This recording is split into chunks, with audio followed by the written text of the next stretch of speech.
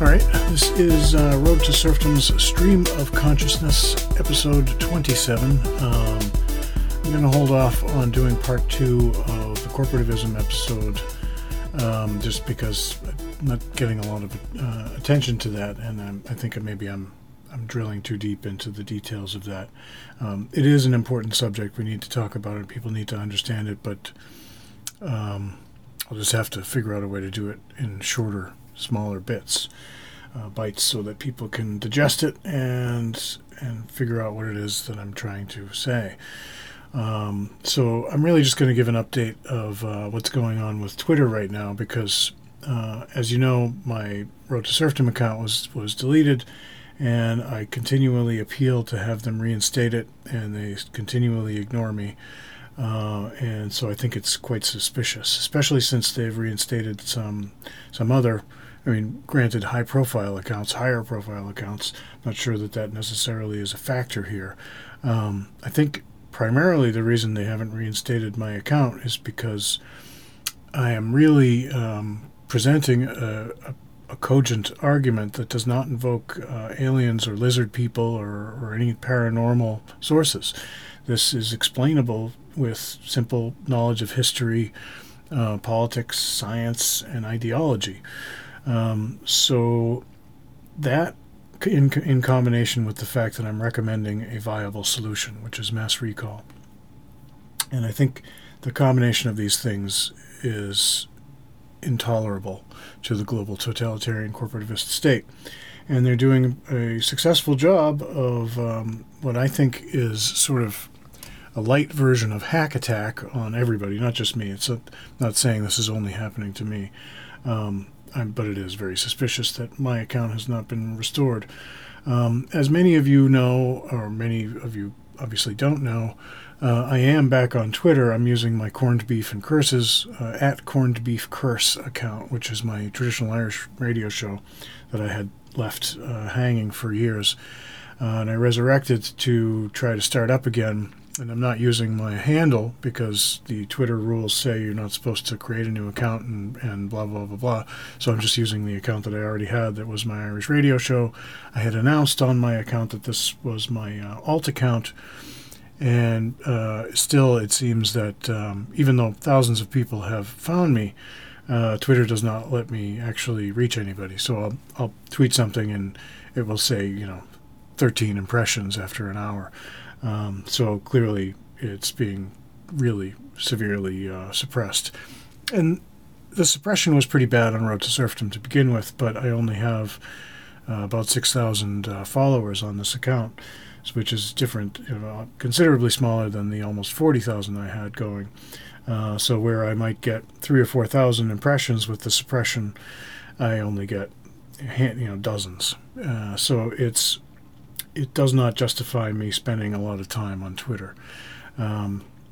Obviously, thanks to everybody who has been supporting me on Patreon, and I also have been, because I've been spending so much time trying to rebuild the account on Twitter, I haven't been doing very many podcast episodes. So that's why I'm doing this, to inform everybody of what's going on, and to let my Patreon supporters know that I'm going to focus my attention on podcasts and let Twitter fall by the wayside for the time being, until and unless they reinstate my account, or I can start to actually get some visibility on Twitter. It doesn't make any sense for me to spend all my time beating my head against a wall. So it does appear that there is some good progress in terms of, it's definitely, I don't know if everyone else is on Twitter, people have been talking about vaccine genocide, and there definitely is a lot of attention being paid to how bad the gene therapy is. So that's good. Even Elon Musk has been, devoting some of his conversations to what seems to be progressive rhetoric on the subject. Although, if you listen closely to what he's simply saying, I took the booster, and frankly, I don't believe he took the experimental gene therapy. He's not an idiot. But he says he took it and he didn't feel good, and and he still calls it a vaccine, and he hasn't acknowledged the genocide factor here. He hasn't acknowledged that it's an experimental gene therapy, really the only thing he's really said of late has either been, as part of this typical left-right arguments about, whatever social thing is happening, a social flavor topic of the day, transgender, whatever. He'll make comments on that stuff, and it does seem like he did say that the population is not shrinking, is not exploding, it's shrinking, and he's right about that. The population in the West has been shrinking for a long time. It is not exploding, so all the rhetoric about overpopulation is total nonsense, at least with respect to the Western world. But we know also just that it's a total nonsense argument to begin with, no matter where you're talking about it. But he says, essentially what he's saying is that he's encouraging people to have sex and have kids. He's not saying that the population is being murdered by the government.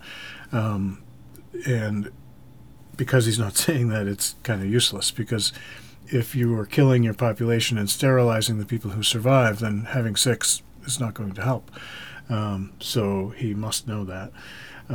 So I would caution people to be, on the other side of this, I want to give anybody who's willing to switch sides, a chance. But I'm not seeing any kind of overt efforts on his part. Scott Adams was another one who recently, just today or yesterday, said that he admits that the so-called vaccine deniers were right and we win. And he said, it was just because we didn't trust the government. Of course, nobody should trust the government. We don't trust the government. I don't trust the government. But that's not what fueled my outcry in the beginning. I actually spent a solid amount of time doing the research myself and learning about the science and finding out what it was, and then telling everybody what it was. I wasn't saying don't do it because I don't trust the government. I mean, I've been saying don't trust the government forever. But that actually wasn't my argument. My argument was this is a gene therapy, and it's a gene therapy that had a moratorium declared on it because it was causing death from organ failure in the 2000s. And they have circumvented the moratorium by declaring an emergency use authorization. And that was my argument, right? And my main tweet was really, I didn't think that was going to be a debatable topic at all. The tweet was really about the movement licenses, because my thing on Road to Serfdom was about totalitarianism. I'm trying to draw attention to the fact that all of these things that are happening are being done to tighten the screws and close in on people's freedom, take it away, and subject them to a prison state forever.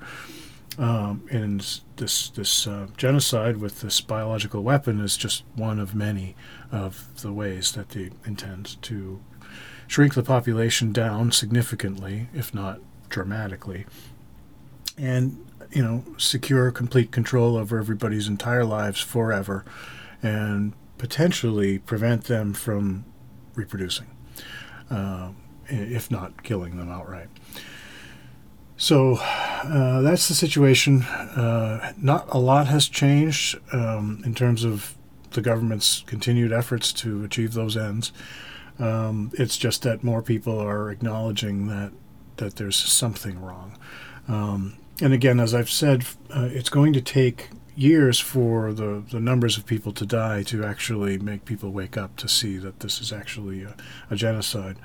And during this amount of time that we have, as short as it might be, we have to tell everybody about mass recall so that when they finally do realize what's been done to them, they don't just freak out and go berserk. This is my main message.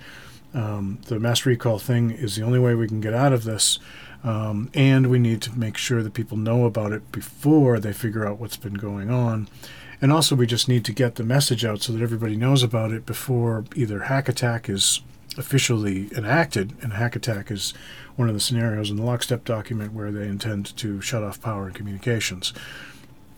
And I had been sort of thinking that when that happens, that would be the trigger for everyone to get together in their town, print up flyers of mass recall, tell everybody what it is, why we have to do it, and then begin mass recall.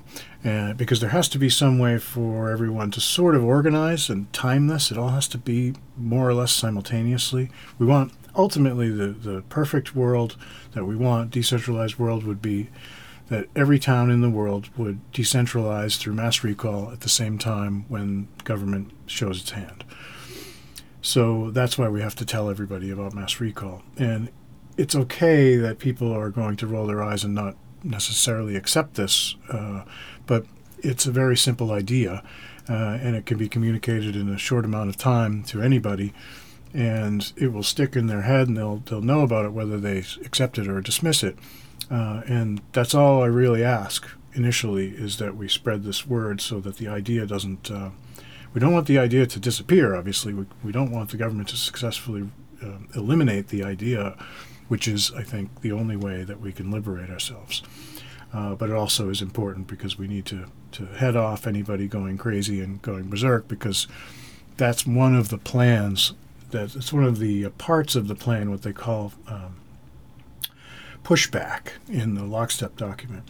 The idea is that the government will tell local authorities to become abusive and increase their abuse until they provoke a violent response from the average public, and the average public starts killing the police and fighting back, and et cetera, et cetera. And that's when the GTCS will declare martial law, deploy the military, and then that's the ultimate goal, is they want a complete military police state. The police are either going to get murdered by people by provoking them to killing them, or if it comes to that point and the military is deployed, the police are not going to be part of the military. So the police lose one way or the other. No matter what happens, the police lose. So I really need the police, individuals who are in law enforcement, to understand that they're not getting out of this. This is not going to work out in their favor, no matter what happens. So it would behoove you to join the human race and not work for these people. Don't think of it as because you're not doing it. You know better than I do what your superiors are telling you. So just use your judgment and consider what I'm saying. So anyway, I just wanted to also add that we have to remember that these people burned the ships when they started this all. They went whole hog on this. They went against all of the scientific evidence, all of the normal conventions that we have all agreed on for a long time in all of these sciences. And they can't walk this back. They can't undo it. It's not going to work for them to say, whoops, we made a mistake. This was all intentional. We have the evidence. So we should not expect them to walk this back. They can't do that. So they're not going to do that. So we really have to convince people that holding out hope that government will all of a sudden figure out, whoops, we really made a mistake. Sorry about that. You know what I mean? Like, I think part of these articles about wanting amnesty and such were partly to sort of feel out whether that was something they could get away with, but it was also to just confuse the whole issue. Because now there are people who say, yeah, maybe we should give them amnesty. I mean, these people are committing genocide against the human race, and they know it. So, no amnesty. Now, as I've said, there is a long tradition in our what we would like our justice system to be, which is that if a high-profile character who happens to be a big boss or a high-up lieutenant in an organization is willing to spill the beans completely and not hold back any information, give us all their information, even if they were part of the crimes, that we might grant them immunity against prosecution. Doesn't mean we let them go, doesn't mean we give them a house, doesn't mean they get away with it scot-free exactly, but they are not going to be executed. They would not be held. They would not endure the same prosecution that all of the people that they're exposing would do. So, on that level, yes, immunity may be on the table, but who would prosecute them? We can't trust the judicial system of our governments, so it's kind of a moot point right now, and unless we happen to have a particular agent of the state in custody in one of the towns after a mass recall, I don't see that this is going to be an issue for us to worry about at all, because the government's not going to investigate, arrest, and prosecute itself for committing the crime that it has initiated. It's just not going to happen. As I said, they burn the ships. There's no upside for them to do that. So I guess I just wanted to say these things about Twitter. I'm going to back off a little bit. I'm still going to do my corned beef curse account. I was close to just shutting it down because I'm frustrated, but I'm just frustrated. I'm running out of money. I don't have any money. So I have to figure out something to do. So that's why I have to, with what little amount of time that I'm probably going to have available, I need to pick something that I'm going to work on that continues this effort, and I think the podcast is the thing to do. So I'll continue to do the Stream of Consciousness podcast, and I will occasionally go on Twitter.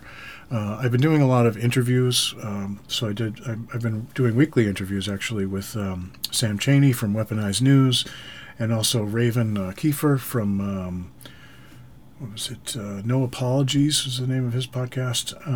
And I'm hopefully going to add more. And I do these interviews at night, so that will allow me to do work during the day. And so perhaps only once a day, maybe less than that, I will be going on Twitter. But I can't do Twitter full-time anymore. But as I said, it seems to be kind of pointless for me to be full-time on Twitter. The main reason I actually was doing full-time Twitter, if you recall, was because the movement license tweet was censored, and people were retweeting the quote tweets, and there were hundreds of them every day, and they would just disappear into the wilderness if I didn't retweet them on my main account. So it was kind of tedious to do this all day long, clicking retweet. And I because of the way Twitter works, you have to like and retweet and then go back and like it again and toggle, and then do the same thing for the retweets. So if there were 200 retweets, it was really 400 to 600 operations, maybe 800, 1,000 operations. You can do the math. It really was taking me all day long just to retweet the quote tweets. But it was worth it. That's how we got to 50 million people. So anyway, because I don't have the account, I'm not doing that. So I really am sitting here twiddling my thumbs on Twitter for 8 hours a day or more.